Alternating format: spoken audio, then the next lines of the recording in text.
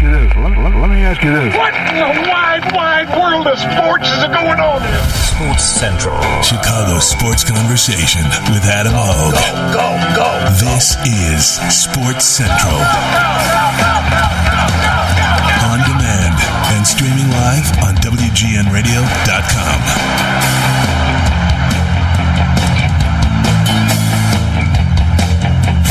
Welcome into Sports Central. I am not Adam Hoge. I'm Kevin Powell. Adam Hoge is out in the desert. He is now the White Sox postgame host. Well, one of two. He and Mark Carman are... Let me pull the hotkeys down here. Here we go. Adam Hoge is out in the desert. I'm Kevin Powell filling in today on Sports Central. Much to get to. Adam will join us at about 1:40 from the desert. He's meeting all the players and checking things out at Camelback Ranch. He'll be there over the next few days. I think tomorrow and Friday he'll actually be hosting this show from the desert. So good for him. Chris Boden, as I mentioned, the pre- and post-game host for the Blackhawks, will join us at 1:20. A really cool story out of Blackhawks camp yesterday morning. It was a Make-A-Wish situation. We'll get to the details there, and we'll talk to Adam at about 1:40. I want to start the show, and I'm going to fully admit that I don't think there's a bias here, but it's no secret now that that WGN is the flagship station to the Chicago White Sox. So it has been a little bit more Sox-centric. Wouldn't you say, Joe Romano behind the glass producing the show today? Wouldn't you say that's the case? Yeah. I want to be completely honest. It's not like it's some bias like, oh, we're going to ignore the Cubs. I mean, come on. We're going to cover both teams, of course. Absolutely. But over the past few weeks, where there's some excitement and buzz around the halls here at WGN that we are the home of the White Sox, and we've kind of been getting to know the front office people and the players and all that stuff. But obviously there's a lot of Cubs news as well. So I wanted to start the show off today with Cubs stuff. We're going to do full 10, 15 minutes here on Cubs. Yu Darvish made his debut yesterday at Sloan Park against his former team, the Los Angeles Dodgers. Cubs ended up winning 9-5. By the way, Cubs 8-2 this spring. Not that the record really matters at all. In 2005, Joe, the Chicago White Sox... Sorry, I was supposed to make this a Cubs segment here, but the White Sox, who went on to have a pretty decent year that season in 2005. Do you know where they finished in the Cactus League standings? I'm going to go ahead and say last. Second to last. So things worked out just fine. But records, nobody really cares about them in spring training, but 8-2 for the Cubs. Anyways, Yu Darvish, first start for the Cubs this spring. His first outing was scrapped due to illness, had some dehydration stuff. So at this time of year, all teams are being overly cautious with all their players, particularly a guy who just gave over $100 million. So the way it went for Darvish yesterday was he walked Chris Taylor. Then there was a wild pitch that sent Taylor to second. Corey Seager then proceeded to strike out. Then there was a stolen base by Chris Taylor to third, and Justin Turner walked, and there was another wild pitch. So two wild pitches within the first few batters for Darvish. Chris Taylor scored from third, but then Darvish settled down a bit. He proceeded to strike out Matt Kemp, and then he got Yasiel Puig striking out, swinging to end the first. In the second inning, much better, much cleaner frame there. He gets Logan Forsythe to pop out, then he gets Austin Barrs to fly out, and then he strikes out the last batter. So overall, a solid day for Yu Darvish. Chris Bryant talked after the game, and he had this to say about Darvish joining the team and how excited he is to have Darvish on his club rather than having to face him at the plate. Excited to have you here and opening our arms to him, and he's going to be a huge addition for us and just a dominating pitcher, and I'm glad I don't have to face him, so I'm glad he's on our team. Hopefully he's going to help us win a lot of games, and we're here supporting him and the whole Japanese culture, so it's going to be a great year. Last year I asked you about moonshot, the home run moonshot. Yeah. Can we expect to see the moonshot? Hopefully lots of moonshots. That'd be awesome. But if they go over the fence, that's all I care about. They can go to the first row, but moonshots definitely look a whole lot better. You're welcome. What makes you so tough to face? His stuff just is sharp. It moves. He throws hard, so that obviously you got to stay on the fastball. But his breaking stuff is really sharp, and anytime you have a pitcher that isn't just going to throw a loopy curveball in there, it's definitely not a comfortable at bat. So I think he has the highest K per 9 in the history of whatever 1,000. I think that's some crazy stat, but it's good to have that type of presence on the mound now. Can confirm Yu Darvish strikes out a whole lot of batters. That's Chris Boden. He went 1 for 2 yesterday against the Dodgers. Meanwhile, Ben Zobrist made his debut. Of course, all eyes were on Yu Darvish. Everybody wanted to see what he could do on the mound. But Ben Zobrist back at the plate, 0 for 3 with a strikeout, but batting leadoff. And there aren't a whole lot of question marks coming out of Cubs camp this spring, and that's a good thing. They're just minor little details that the Cubs are going to kind of crank out and figure out as the spring goes on. And honestly, we probably won't have a better understanding of certain things like who the leadoff guy is going to be, how the bullpen's going to sort itself out. I think we can all pretty much agree that leadoff spot is going to be a platoon. You're going to see Ian Happ. You're going to see Albert Almora. Joe Maddon's going to play matchups. Ian Happ struck out a ton last year. Almora, not so much. Zobrist hits righties better. Almora hits lefties better. And then, of course, there's Ben Zobrist, the veteran, who is like basically the perfect veteran guy. Day one, when I was out there, we talked to him, and he's like, look, I'm not even interested in individual achievements or really goals anymore. He's going to help the team out anyway. And we saw that last year, where he kind of bounced around. There's even talk of him maybe filling in at first base every once in a while to spell Rizzo, which I think makes sense. Zobrist is a guy that I think you can put everywhere. We've seen him in the outfield at second. Maybe we'll see him at first. So Ben Zobrist returned to the lineup, and again, that was more of a precautionary thing. He's the old guy on the team now. He's not very old, but he is the old guy on a team of a lot of young guys. So anyways, he was back in the lineup. He had this to say yesterday afternoon. I feel great. Process was, normal, training room, strength conditioning stuff in the weight room. It's very, at this point in my career, it's just kind of something that you've known for years and years. So, just normal process, just like anything else. And, everybody has their routines that they do before they go out for stretch. People think we just show up and stretch and play the game. No, there's a lot of stuff that happens in the training room and in the weight room before we get out there. So just basically was just added work in the training room. What are you trying to get out of today? What are you trying to accomplish today? What am I trying to accomplish? I mean, same thing I'm getting out of every day. I'm going out there to enjoy it. I'm going out there to work hard and to execute and bring some energy and learn. Grow from the experience, whatever it is. So that's my mindset. It's a growth mindset, and I'm looking forward to just what I can learn today and what I can learn from the guys around me. Ben Zobrist, by the way, has only 23 career appearances with 11 starts at first base, his last coming with the Tampa Rays in 2010. But I don't think anybody would doubt Ben Zobrist's ability to play first. Would you, Joe? Absolutely not. Actually, I want Ben Zobrist to play every single position on the field, including pitcher and catcher in one game. But seriously, though, I think he has the athletic ability and range to play first base. There's no doubt in my mind. A guy who has played, in the outfield. I think he's at least been in the. He's been left. He's been in right. We saw him play right in huge games. Remember NLDS against the Giants a couple years ago? Absolutely. When Hayward wasn't hitting anything and Madden was finally like, screw it. We need you out of the lineup. With Zobrist, you're going to right. And he did fine. Yeah, he's a utility player. I think he could definitely play first. And Rizzo's going to need a break. He's like the perfect utility veteran type guy. This is a Zobrist quote. I think I'll play a little first base in spring so that I can spell Riz occasionally. They know I've done it recently. Besides that, it's going to be the same type of deal. I'm sure it'll be an interesting outfield rotation. Again, Zobrist sat out the first 11 Cactus League games with a back issue, but he went 0 for 3. Joe Maddon on Ben Zobrist, quote, I think he has his mental edge back. 2 consecutive trips to the World Series in 2015 and 16, then almost again last year. It's not easy to do. I think he has been refreshed. I think he's really ready to rock and roll, and I think you'll see a younger mental version of Zoe. I think we will too.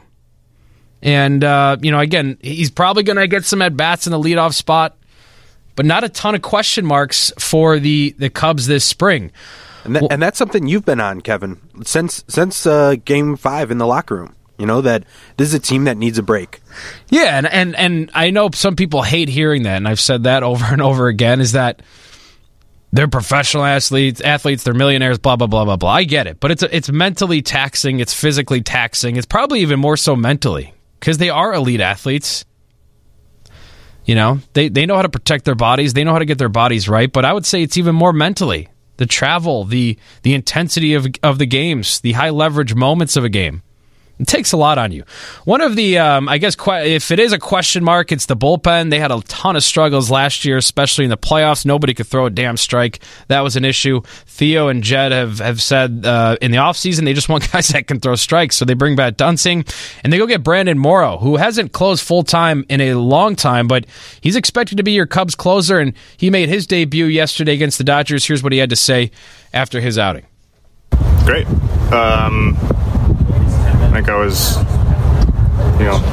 95, 98 out there without, really trying to step on the gas. So that's a good sign, obviously. And just trying to stay within my mechanics. And like I said, just make pitches.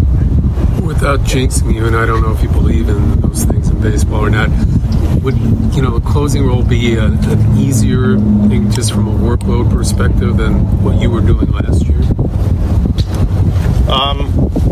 Well, they've already, said that they would like to control the workload, and as closer, you're able to do that a little bit more. Just throwing the ninth inning and knowing you're just going to be in that spot, not going, multiples or multiple out saves or more than 3 out saves. So yeah, it's definitely a more controllable role. 2 hits, 1 inning for Morrow. He gave up 1 run. It was unearned, though. Morrow, by the way, pitched in every single World Series game last year. So it's understandably, he is 32, I want to say, 33, something like that. So it is a controllable spot in the bullpen where you don't have to overwork a guy. But I think I'm interested to see how Morrow does fit into that closer role. I have been on the record of saying that I do think that the Cubs should have signed Morrow and Wade Davis. Davis, to me, even if you were going to give him 4 years, projects better than most relievers long term. He's a guy with 4 pitches. He's a pitcher. He's not a thrower. A guy like Aroldis Chapman, he's relying on gas and a couple pitches. Wade Davis is a former starting pitcher. He knows how to get guys out. He's 33, going to turn 34 in July. Okay. Morrow had this to say, by the way, quote, It takes a little while when you go to Game 7 and lose, and then you have to watch the Astros go on all the late-night shows for a month and parades, and they're all over everything. You see it played back over and over again, so it's hard to escape. But for myself, I had a very successful season, and postseason, nothing but good memories. I'd say he had a pretty successful season. Not a single homer given up. Can we confirm that, Joe? I believe it was 1 or none. Yeah, let me look at up. We can maybe get to that at the end of the show for what I screwed up, but that's Brandon Morrow. Quickly back to you, Darvish, the way we started. Paul Sullivan, Tribune, had a column about Darvish and the tipping of pitches. We've heard an endless amount of debate and discussion about that. Darvish got rocked in the World Series in his last 2 starts. Just an inning and 2/3. Gave up a ton of runs. His ERA was 21.60. He took the loss in both games, including Game 7 in Los Angeles. The story after the series was that Darvish was tipping his pitches. Darvish, quote, Obviously the Astros are a great, strong team, so I don't know, to be honest, if they knew my pitches. Darvish said through an interpreter, quote, They could just simply be a good, strong team, and it's in part me not being at the top level in the World Series. So there's Darvish admitting that not exactly sure if they were picking up his pitches, but that he simply wasn't good enough in the World Series. I think we can all agree with that. Manager Joe Maddon was asked if the Cubs had worked with Darvish this spring to eliminate any tells that would alert hitters of the pitch that was coming. Quote, He's been going about his work normally. Honestly, I don't know how much of our work is being concerned with that so much. That's overblown a bit. I don't know to what extent the Astros had him and how that played into him not having a great performance. So there you have it. So that's some updates on the Cubs stuff from today. Albert Almora made a hell of a catch in the outfield yesterday, and I think he left like a bloody nose or something. So we'll try to keep you updated there. But that's your Cubs update. Yu Darvish making his spring debut for the Cubs. Same with Ben Zobrist and Brandon Morrow. We promised some Cubs stuff. There's your Cubs stuff. We'll have plenty of Cubs stuff for the rest of the spring and throughout the entire season. Coming up next, we'll talk with Chris Boden, the pre- and post-game host for the Chicago Blackhawks on WGN. Some cool stuff happened at the Blackhawks practice yesterday morning, their pre-skate, before they won last night in overtime. So we'll get to Chris Boden right after this. Hawks control in overtime. Taves in front. Shoots. He scores! Took him 9 seconds. And the captain takes a feed from Kane that originates from the right wing boards in front of the Av net. And he buried it into the top shelf. And the Hawks beat the Avalanche in overtime 2-1. All right, let's continue this love fest. There it is. It's Sports Central with Adam Hoge. No big deal. On demand and in real time on WGNRadio.com.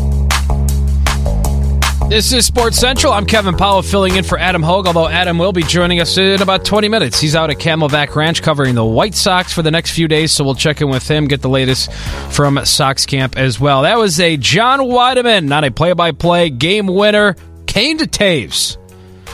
Sounds good saying that. Kane to Taves for the winner. Not enough of that this year. Disappointing season for the Hawks. We'll get to a little bit more on that with Chris Boden. Before yesterday's game, though, something really cool, and the Blackhawks just continue to do great stuff off the ice. Community involvement, charity, just some really great stuff we've seen out of the Blackhawks organization. Yesterday morning, Midlothian fifth grader Mason Berg pulled Jonathan Taves down by his jersey and gave him a few playful shots. I'm 0 for 2 in the last two. Taves laughed. Taves got in a fight a few nights ago against Ryan Kessler of the Anaheim Ducks. Taves said, quote, Mason connected with far more punches than the one I had earlier this week, so it was a little tougher today. Taves' teammates and coaches skated with Mason, who has muscular dystrophy and was rolled onto the ice in a wheelchair. Hawks made him an honorary Blackhawk for a day after the team received a request from Make-A-Wish, Illinois. Berg and his parents also were set to attend last night's game against the Avalanche, and they got a good one. Hawks over the Avs in overtime.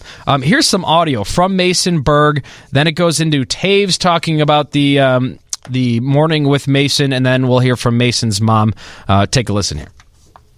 It was really fun, and I liked it when I was playing with all the guys, and then I fought Jonathan Taves. It was great. I think it's kids like him that come out with a smile on their face, and it just doesn't seem like there's anything that can make them unhappy or throw them off their day. He wants to be a Hawk so bad, and today was very special. Today was very special. That's from his mom, Patty Berg. It was very special. Chris Boden was there covering the Blackhawks for us, per usual. Chris Boden, what'd you think of that with Mason Berg yesterday morning? It was pretty funny. It's always one of my favorite days of the year. I mean, it's a privilege doing what I do and covering this team. But whenever they have those kind of moments, and the Make-A-Wish ones especially, they touch you pretty deep, and just the way the whole team and all the players embraced this 12-year-old kid, battling something that too many people have to battle, but those of us who are fortunate enough to be live a healthy lifestyle can only imagine how blessed we are with not having to deal with some of those challenges. But the way the players embraced him, and the whole red carpet was practically rolled out for him behind the scenes as well. It was great to see him have a day where he can have a smile on his face and mingle with some of his heroes. Yeah, and it never ceases to amaze me what the Blackhawks do off the ice, and pretty much all the major sports franchises here in Chicago do some great charity work, and I think the Blackhawks it seems like every month or so there's another cool video coming out of the Blackhawks surprising someone at their home or doing something like this. For you've been around the Hawks for years now. It's just pretty incredible to watch what they do with the community. Yeah, I mean, that's where the organization set the bar since Rocky took over, and John and Jay came aboard too. There was a certain standard that they wanted to set. It hasn't always been without bumps here or there, but by the same token, there's an expectation level that's been raised, and they spent this whole leading up to last night's foundation night, spending a month of just kind of surprising people. They selected locations and institutions and just instances where they can do what they were calling random acts of kindness, and some players would go out and surprise people, like at a senior's home, or whether it was Joel serving coffee and donuts over the Dunkin' Donuts down the street from the United Center. Just the way they've reached out to the community. And I'm sitting here outside this MD Ice Arena that we just completed and finally finished in December. And, for the role that's going to play in trying to expose more people to the sport, that's kind of, if you're just a diehard hockey fan and you're counting Stanley Cups and consecutive trips to the playoffs, Rocky Wirtz and John McDonough and Jay Blanc will have that kind of footprint or imprint, however you want to put it. But in the bigger sense, in a bigger scope of what their legacy will hold, it's doing all these things in the community and then opening up this state-of-the-art facility, which, yes, of course, it's going to help the players who are playing for them and try to make them as successful as possible. But by the same tokens, it's also opened the doors to practically, it's 20 hours a day that this place is open and available for whether it's, beer leagues or youth trying to learn the game or be exposed to the game. That's really kind of the imprint that Rocky and this management staff are really going to leave long term. Talking with Chris Boden, pre-postgame host at WGN Radio for your Chicago Blackhawks, at Boden Tweets on Twitter. All right, off the ice, some wonderful stuff from the Blackhawks this year. On the ice, not a pretty sight for the most part, Chris. Before this season, as we're all kind of prepping and you kind of get in hockey mode and you're reading basically everything that's posted online, analysts, experts, whatever you want to call them, and there were some people that were like, I wouldn't be surprised if the Hawks don't make the playoffs. And I think for me, myself, I'm like, please, come on. If even if they're not going to contend for a Stanley Cup, I think they'll get into the postseason at least. How surprised are you overall at how this season's turned out? Real surprised, and obviously there's a ton of different factors here. First and foremost being the Corey Crawford injury, because they were right there in the thick of things. When he got injured, even after he was out for a while, they managed to tread some water right before they went on that long dry spell, which practically ran from right before the All-Star break to through the end of February, and they're still trying to fight and scrap their way out of it. Right before that happened, I think they were still sitting in the 8th seed, the second wild card spot. They were managing to get it done well enough, but since then, every other team has taken off while they have struggled. I never thought that they would struggle to score goals as much as they have this year. They've scored 2 or fewer in 18 of the last 25 games. Sometimes that's gotten it done like it did last night, but more times than not, it's not going to. And between their struggles lighting the lamp, not having a goalie to save them for what have been too many defensive miscues in their own end, with a lot of inexperience on the blue line as well, all those things have added up to where the Hawks are sitting right now. And it's really going to be an interesting offseason to see how Stan Bowman retools the roster, because, he expressed confidence at the trade deadline in making the 2 moves with Hartman and Wingels, and he came down to talk to us a couple of weeks ago about how encouraged he is by some of the young players. And you should be, with the likes of Schmaltz and DeBrincat and Hinestroza, and hopefully a couple of these defensemen can elevate their games. The bigger problem has been, the guys you've come to rely upon. The tank hasn't been as full as you'd expect it to be, and you expect a lot more than Jonathan Taves with 44 points and Brandon Saad with 29 points on the season. Same with Duncan Keith, scoring only 1 goal. Brent Seabrook just 19 points. I believe those 2 guys last year combined for somewhere in the neighborhood of 90 points. It may have only been a handful of goals each. I don't know if it was 9 and 6 each, but the 2 of them combined for almost 90 points from what I can recollect total. And now when you're seeing them down there, Keith with 29 points and 1 goal, and Brent Seabrook with 19 points and 3 goals on the season. That's just kind of indicative, along with Taves and Saad, about where this team has gone dry, and it's going to be interesting to see how they can try and reestablish their games. Brent Seabrook's used this season as a process of trying to do that, and he's gotten better since where he was early in the season. Now it's up to these other guys to, whether it's tapping the fountain of youth or trying to adjust their games to the way the game is played right now. We've seen a little bit of flash from Jonathan Taves here in the last couple of games, and that's going to be the most interesting thing to see here this last month of the season, whether they can start elevating their games again to at least get some positive thoughts going into the off season. Did I hear that correctly? 2 or fewer goals in 18 of the last 25? Yeah. And you combine that. You combine that with yes, there have been stretches where they've been extremely sloppy defensively. That West Coast trip, that they just completed, is a prime example of that, where just the puck management hasn't been what we've become so used to. And, it's one thing to look at some of the players who have less experience, the Osterleys, the Dahlstroms, the Gustafsons, experiencing an NHL season for the first time, the rigors of it. And, actually those guys got late starts as well, because 2 of them were in the minors, and Osterley was a healthy scratch for so long. But it's when you see some of the veterans making some of the mistakes that they have, that's the alarming thing. So, how much Stan Bowman is going to put his belief with some of these veterans who haven't played up to snuff, I'm not sure how much of a choice he has with the contracts that they are in, but also seeing if some of these other kids can elevate their game next year. And obviously the big question is going to be whether Corey Crawford is going to be good to go at the start of next season. Because if Stan Bowman goes into an off season not knowing whether Corey Crawford could have taken the ice by the time this season ends, he has a big decision to make in terms of what he's going to do in goal.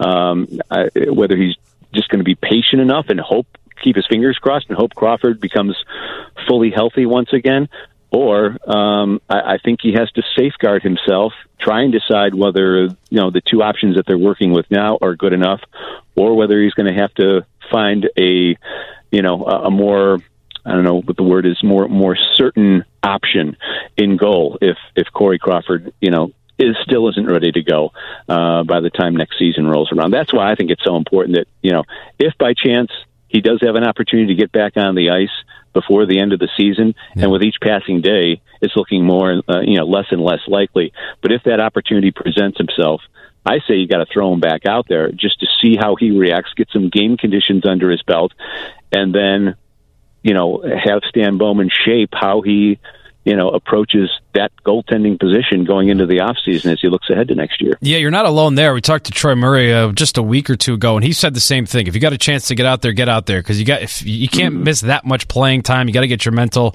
your mental mindset, in place and kind of go into this offseason with some sort of confidence. I do want to focus on Taves a little bit, because for so many years with Taves, it was always he's the full package on the offensive end, on the defensive end. He can do it all. But then the past 2 years, he's not scoring. So then he basically does become kind of one-dimensional, and he isn't that full package player. And, okay, Brent Seabrook's 32, 33. Taves is my age. He's 28, 29. Like, he's a veteran because he's been here for so long, but he's not like this old, aging guy. So what is it with Taves? Why has he struggled at the offensive end of things over the past 2 years now? Question. Yeah, that's a good question, and I'm sure he's asking himself that too.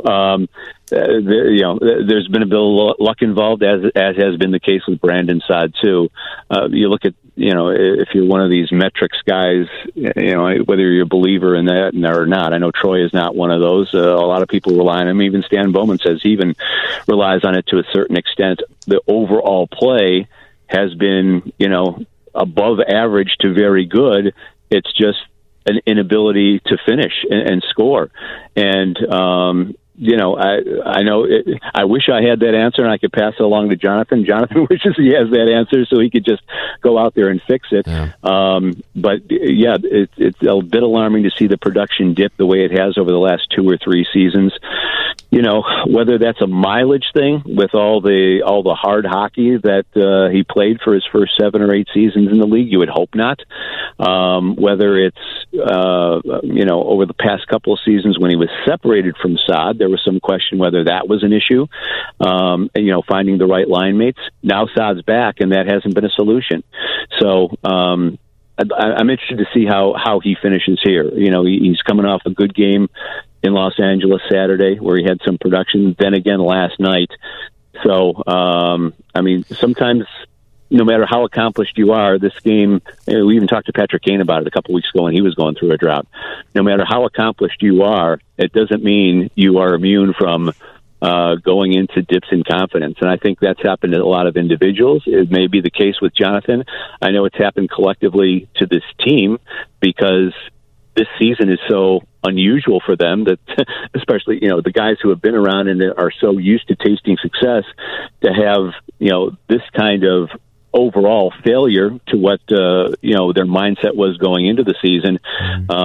We even see it game to game. Troy and I talk even during intermission sometimes, even last night. Okay, they had a strong first period. They're leading 1-0. You figured Colorado was going to push back, and that's exactly what they did in the second period. They ended up tying it, and then there's a Saad goal that's disallowed. And when this team has, because of the way they've been trending lately with, I think the record now is, they went into last night losing 12 of their last 16. The way this team has trended lately, it's, one of those, here we go again situations. It's almost like what diehard Cub fans felt through all the And it years. used to be opposite with the Hawks for so many years. Yeah, it was okay. exactly. Kane will find a way to get the puck at the back of the net with time winding down. It was always like, how are they're going to find a way to win? Now that's completely flipped. By the way, Taves last year had 21 goals in 72 games. That was his lowest output of his entire career. Keep in mind, before that, it was 23, but that was in the 12-13 season when he only played 47 games. Right. So 21 goals last year for Taves, just 18 right now this year through 67 games. So, yeah, on the offensive end, not good for Jonathan Taves. So we saw some changes after last season, Chris. We saw Hjalmarsson get dealt. We saw some assistant coaching changes as well. What's going to happen this offseason? Is Joe Quenneville's run in Chicago over? Is there front office changes? What are you expecting to see this offseason?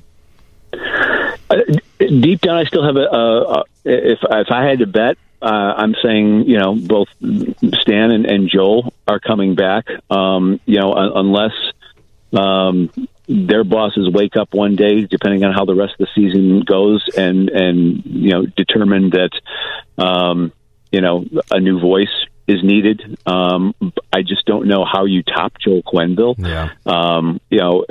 You can make the argument that they need to hear another voice. Players Association poll comes out today around the league.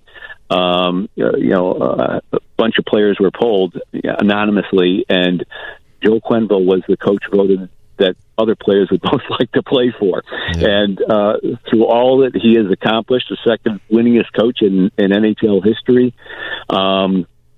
you can make the argument that some of these guys need to hear a new voice. But when you're coming back to that argument, then you're saying Taves, Kane, Saad, Keith, and Seabrook are the ones tuning him out, because basically everyone else on this roster hasn't been around Joel for that long. Yeah. And if you go up to those guys, whether it's on the record or off, they'll say it's not a tune-out Joel factor. They just haven't been playing well. And if you bring someone else in with this current roster as it is, minus Corey Crawford, I'm not sure how successful anyone else is going to be, or how much more successful than they would be with Joel Quenneville. So, long answer turned short. Unless management decides that that new voice is needed, I'm thinking they get at least one more swing at this, one more year, to see if they can make some adjustments roster-wise. Hope they find some stability in goal, that Corey Crawford does come back healthy, and give them one more shot at this, because a lot of people think 2 first-round exits and not making the playoffs are bad enough, which, granted, in this organization's mind, it is bad enough. Mm-hmm. But based on the success that those 2 guys have brought this organization previously, I believe the rope is probably shortening a whole lot, but I don't think they're at the end of it yet. See, that's my stance on Q has been, look, you're probably not going to get a better coach in terms of X's and O's and leading a locker room. The guy's done it all for this town. He's going to be a legend in Chicago forever. He'll be on the Mount Rushmore of coaches. But I don't even put most of this on Q. I mean, you look at the players' performances. We just talked about Taves for the past 10 minutes about his decline over the past 2 years. So I don't know how you can place that on Q. I think if they were to move on, it would simply be to hit a refresh button and maybe bring in some new energy, new blood, whatever it may be. But I don't think any of us could ever sit here, even at this moment, or as we look back down the road and say, wow, Q could have done this or Q could have done that. For me, if they do move on, it would just simply be to hit that refresh button. Yeah, it's the old Theo Epstein theory that there's a 10-year shelf life on managers. I don't think that, based on the accomplishments that Rocky and John necessarily believe that with this head coach and this general manager, to say it's impossible. I can't say that's impossible that they wouldn't make a move, but based on all that tandem has rewarded them with, and believe me, there are Q haters. There are Q haters out there. I mean, you just watch a Twitter timeline through the course of a game, which I try not to pay too much attention to. Everyone's an expert. The hockey snobs are all out there. They have all the answers. So there's a faction that's out there. But that's more in the that's the fantasy social media craze fan base, rather than the hockey community. Right, there are Corey Crawford haters out there, and he's been nothing but outstanding for this team over the past 5, 6, 7 years. So we shall see an interesting year for the Blackhawks. He's Chris Boden. Got everything covered for you on your pre and post game shows at WGN Radio. Next game tomorrow night against the Hurricanes. Correct, Chris? Yep. Yeah, we'll see if I kind of doubt that Scott Darling's going to be in net because he's had a rough year, and Carolina's still scratching and clawing to stay in that. They'll see Tavo again and Trevor Van Riemsdyk, and that's an example right there of how this roster has turned over. They were forced, based on rewarding some of these guys, they were forced to make some moves, which involve some young players, and for the most part, they haven't been burned too much by it. Tavo might be one of those guys that they let go. That Joe was even asked about. Say, hey, do you ever think about if we still had this guy where he'd put where he'd be or where we'd be? And you just can't think that way. So we'll see. At least visit with Scott Darling if he doesn't play, and see Tavo and Trevor Van Riemsdyk. That's a Carolina team that's just barely on the outside looking in. So with the way Darling has had his year, a disappointment for them. I think they'll still throw Cam Ward in there since they don't have a back-to-back. So, but I'm sure Darling will get a little scoreboard tribute.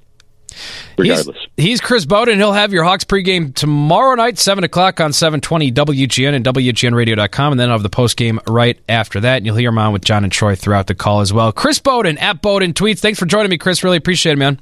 Hey, is Hoge already taking vacation? What's going on? We're only a month into this. I stabbed him in the back, and I have the show now, Chris. That's how I do things. No, he's enjoying himself in Arizona. He's actually on assignment. He's covering the White Sox. He's now are you going to provide any tips to him about how to run a post game show properly? Because Adam's now, he and Mark Carman are the White Sox post game hosts for WGN. So you got any tips for Hoge? Yeah, he can handle it. He'd probably do a better job than me. Definitely at baseball. When I'm doing baseball, I'm just waiting for the game to end. So that's the problem. There's no clock on it. So he has a lot more patience. He and Carmel have a lot more patience than I could. All right, thanks, Chris. I appreciate it. We'll look forward to hearing you on the call tomorrow night. Thanks, man.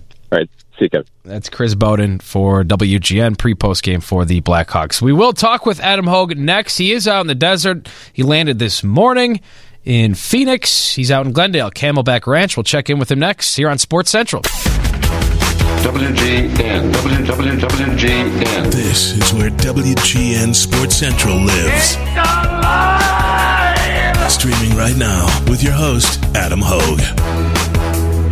I'm Kevin Powell, filling in for Adam Hoge on Sports Central on this Wednesday afternoon. But Adam, is in Glendale at Camelback Ranch. How you doing, Adam? It's like we've switched places. We Kevin. have. I know. I spent 2 weeks out there, and now you're out in the desert. Didn't you have like a 5 a.m. flight out of Chicago this morning? Yeah, nice 2-hour nap, early wake-up call, 2:30 a.m., which is always good when you have a 3.5-year-old who you're trying to make sure stays quiet. But, we made it in time and got some little bit of insight this morning on this team. And I'm sitting here in the WGN Radio booth at Camelback Ranch. The White Sox taking on the Reds today. Good old Homer Bailey pitching for the Reds. Remember him? I remember Homer Bailey. I think I'm more excited to see Luis Robert get a start today. Yeah, I was first of the spring. I was like, that's the big story today. Luis Robert, first Cactus League start for Luis Robert today. He's been in some B games, and so far, Ricky Renteria telling us a little while ago that he likes what he's seen from Luis Robert. Just looks like a natural player. I haven't had a chance to see him in person yet. He just came to the States. I know you did, Kevin, but just seeing some of the video that's been out there, when he's standing there at the plate, he has that tall. It's almost Mike Cameron. I don't want to say King Griffey Jr., so let's keep it a Mike Cameron type, just when he's standing there at the plate, really tall center fielder type approach to the game, and everything looks fluid with him, so I'm excited to see him in person today. I think what you'll find, Adam, from just being in the clubhouse and the more you see these guys, whether it's Kopech or Jimenez or Robert, is how imposing of players they are. They're all huge. Everyone in the clubhouse is huge other than Yolmer Sanchez, but everyone is you're like, holy crap. Rick Hahn has gone out there and just got an incredibly athletic farm system. Everybody is huge and athletically gifted on this team. Yeah, Moncada's the only one that's a little bit short, but he's a little short, but he's filled thick. out. Yeah, he looks like he could play cornerback for the Bears or sure. Then maybe they could franchise tag him, but transition tag Adam. Yeah, I know. There's a little shot at myself. Looking at Avi Garcia, for instance, today, who we've seen now for a few years, but just watching him take BP, I mean, that guy's a massive human being. Jose Abreu, you know all about. So I think we can add Luis Robert to the mix. Eloy Jimenez, who I found something interesting that Ricky Renteria said today. He said, he's getting closer to being able to play in the game, but then he kind of said something like, whether or not that's here, we're not sure yet. Sort of a small hint that Eloy Jimenez may never even get in a spring training game here, which would be a little disappointing. He's been in two, but he hasn't started, and it's just been very limited. I think 2 at-bats for him this spring. That would be disappointing, especially since, Rick Hahn talked the other day, and he was talking about... I think it was on Jimenez. They went and got an MRI, and Hahn joked that sometimes they give players MRIs to, ease the mind of the player. But he also says sometimes we do it to ease the mind of the general manager, considering how the spring has gone with Mike Rodolfo with the sprained UCL and then the devastating injury to Jake Berger. So that would be a little disappointing. We talked about the Berger injury, and it was tough to really sugarcoat that one because everything was going so well in spring camp. But as we've heard another baseball guy in town say multiple times, progress is not linear, nor is success. So this isn't going to be some easy road. And I've sort of said that to some Sox fans too, because it's so easy to get pumped. And I'm not trying to be like a Debbie Downer here and be like Mr. No Fun, but things are going to happen. Injuries are going to happen. Some of these guys aren't going to pan out. And let's keep in mind that even if everything does go according to plan for the White Sox, look at the Yankees. Look at the Astros. There's a whole lot of teams that are doing what the White Sox are doing. Now, the White Sox are in much better position than a lot of these teams. And again, I'm not trying to be a downer here, but things are going to happen. And to see Jimenez dealing with the patellar tendonitis and missing some time here, it's kind of a bummer. He is listed on the available position players today. Which is probably why that question came up. So I don't mean to put fear in the White Sox fans. I think that they're still monitoring this situation, and the fact that he's listed on the lineup card as available is at least encouraging. I haven't been down here every day, so I can't tell you if he's been on that lineup card every single day. Well, Hahn did say yesterday that it is pretty much completely precautionary at this point, so it's not like something major they even think could turn into... and again, the MRI they did have him. Everything was fine. So I think we'll just trying to give some perspective to it all. For you, Adam Hoge, you're out there for the next 3-4 days or so. What as you're heading out, you're putting your notes together and all that, what are you most looking forward to seeing other than what we had kind of covered with this incredible amount of talent and athleticism that's on display? Is there a specific guy you're looking to talk to or getting a sense of where things are at? What are you looking forward to most while you're out there? Yeah, well, great question. The first and obvious answer is that Michael Kopech's pitching tomorrow here at Camelback Ranch against the Royals. And for me, once the season starts, we're not going to see Kopech, at least at the beginning. And Rick Hahn did say that Kopech is going to start the season in the minors, which is not a surprise. When he comes up, I think we can all agree it's a good chance it happens this season at some point. But when that happens, we don't really know. Michael Kopech will ultimately determine that. So just to get an opportunity here in the next couple days to be able to see him up close in person, I'm definitely looking forward to that opportunity tomorrow when he faces the Royals. And then, I was just really happy to see Luis Robert in the lineup today, because these are the guys that project long term. Right, we're not going to see them when opening day comes around. I can't wait for opening day, and it's going to be great to see the team that they put out there. But part of the great thing about coming to Camelback Ranch, if you're a fan, the last couple seasons, is you really get to look at some of these prospects, the future of the White Sox, up close and personal. We're talking with Adam Hoge, who is the host of Sports Central, but I'm hosting today, and he's out in the desert covering White Sox stuff, and he'll have stuff, I'm sure, at WGN Radio.com and reports and all that stuff. Adam, now the one of two post-game hosts for the White Sox this season, he and Mark Carman, so looking forward to that. Do you want to do a little Bears stuff for a minute, sure, Adam, since you are a official Bears insider? There's a tweet from Ian Rappaport. Seahawks cornerback Richard Sherman has told teammates goodbye over the past 24 hours, sources say, and that he won't be on the team. Those close to him say nothing is set in stone, and there has been no official word, but clearly Bears watching. Have you seen that tweet from Rappaport today, Adam? And what are your thoughts on a potential Richard Sherman?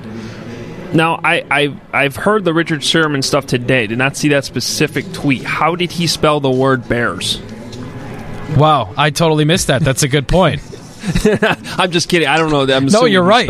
You're right. I honestly, I was just like skimming through some notes that were handed to me, and it says, "But clearly Bears watching." And then someone did tweet in response, "Wait, the Bears are watching with a capital B." So I'm an idiot. But he wasn't actually saying the Bears are watching. But what would your thoughts be on Richard Sherman now? Yeah, I don't think he really fits the mold of what the Bears are looking for, trying to stay younger. They're trying to stay. I mean, just look at the roster purge recently. Anybody who's close to the age of 30 is no longer on the team. Kyle Long is the oldest player on the team at 29. I think the reason why they don't want to lose Kyle Fuller is he's going to be 26 this upcoming season, still really young. So,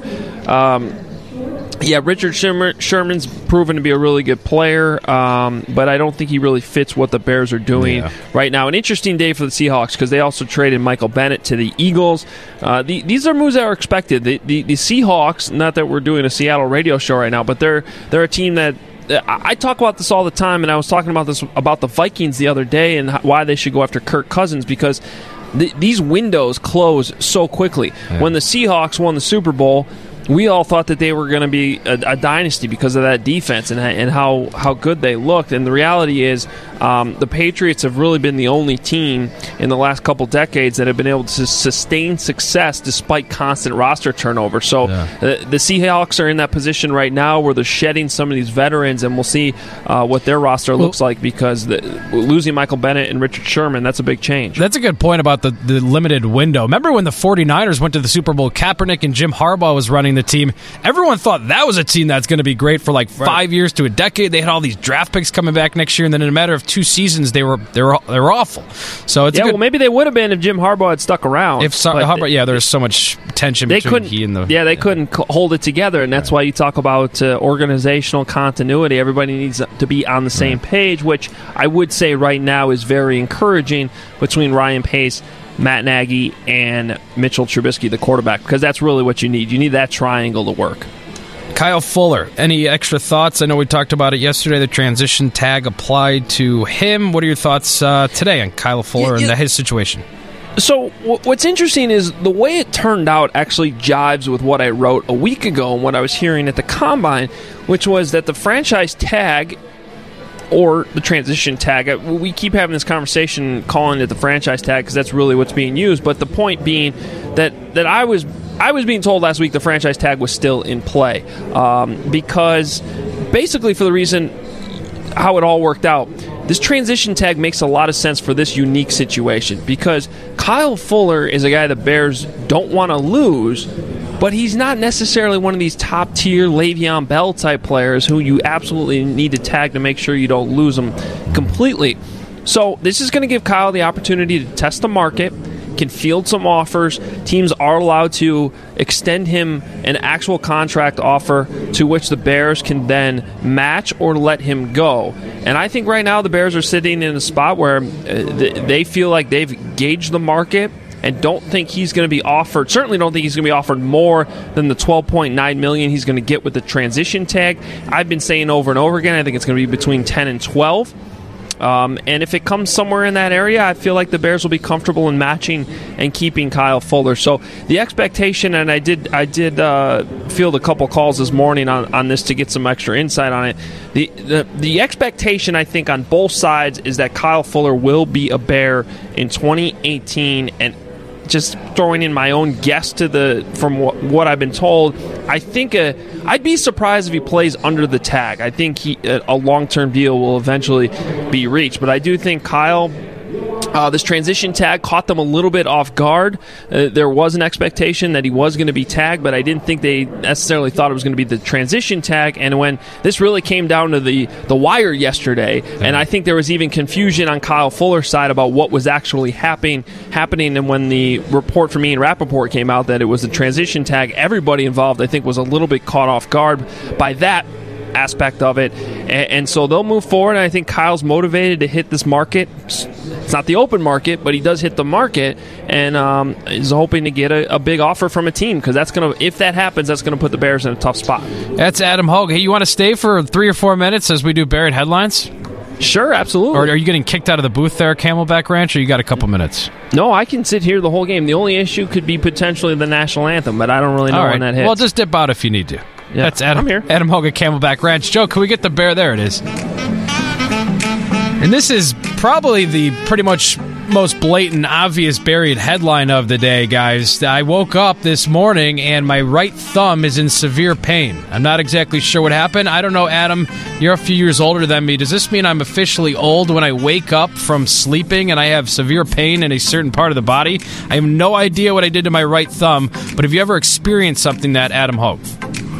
Sometimes if you accidentally sleep on a limb weird, like I'm guessing that's what you did. But I've woken up with, like, your shoulder's a little off or something, but my thumb, like, severe pain. I'm kind of worried about it.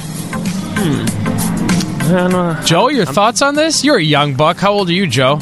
I'm a big 3-0, baby. Are you seriously? 3-0. Oh my God, Joe's older than me. I'm 28. Why did I think Joe was like 25 or something? That's hilarious. So anyways, guys, that's my first buried headline, is that I have a sore thumb. And I battled through the show today, Adam, because I know you needed it. You weren't here. Somebody had to step up to the plate and do Sports Central while you were in Arizona. So, I like to grade buried headlines sometimes. And yesterday, I would say that your Serena Williams... Was it Serena or Venus? Serena. A+. This one, big time F. Because that was like from a story from August that no one had ever heard. Like, that is the quintessential buried headline. This one about your thumb hurting when you woke up, awful.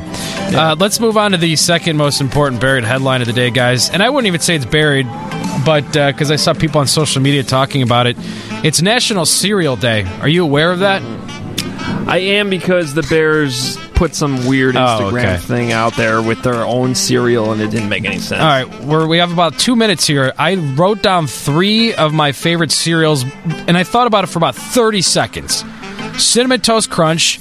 Here's a shocker. Most people don't love it, but I do. Life. Third, Honey Nut Cheerios, a solid, reliable cereal that produces every time. Adam, your top 3 cereals. We've got the national anthem going here. Oh, jeez. If you want to dip out, go ahead. I'm going to respect the anthem. All right, go ahead. Honey Nut Cheerios, number 1. Okay. All right. That's Adam Hoge from the desert. That's awesome. He had to miss part of our cereal talk because of the national anthem. Joe, your thoughts on cereal? Reese's Puffs. Those are delicious. Yeah, those will probably be number one because basically it's candy for breakfast. Number two, I will go with another shocker, Rice Chex. Sometimes what the hell? Yeah, you need a little plain in your life every once in a while. You know what I'm saying? Okay. And three, I'll just go with Honey Nut Cheerios. Yeah, why not? See, when I was putting this, when I was thinking of when people give me their favorite cereals, I'm always like, okay, well, are you looking for the cereal that my inner 12-year-old, where I wanted the Reese's Puffs and Cinnamon Toast Crunch and everything that was just sugar? Right. Or am I looking for something that's actually a pretty good cereal that's not going to give me, a heart attack, but it's, you know what I mean? You kind of got to balance it out. There should be an adult favorite cereal ranking and a child cereal ranking. Great point. Because if it's a child one, I'm with you. I'm right there with Reese's Puffs, Cinnamon Toast Crunch, obviously the goats. Crispies. Cocoa Krispies are up there. Mm-hmm. What are some other ones? Wasn't there for a while? Oh, the cookie. The Fruity Pebbles. Fruity Pebbles. Huge Fruity Pebbles guy. Yeah, both Pebbles.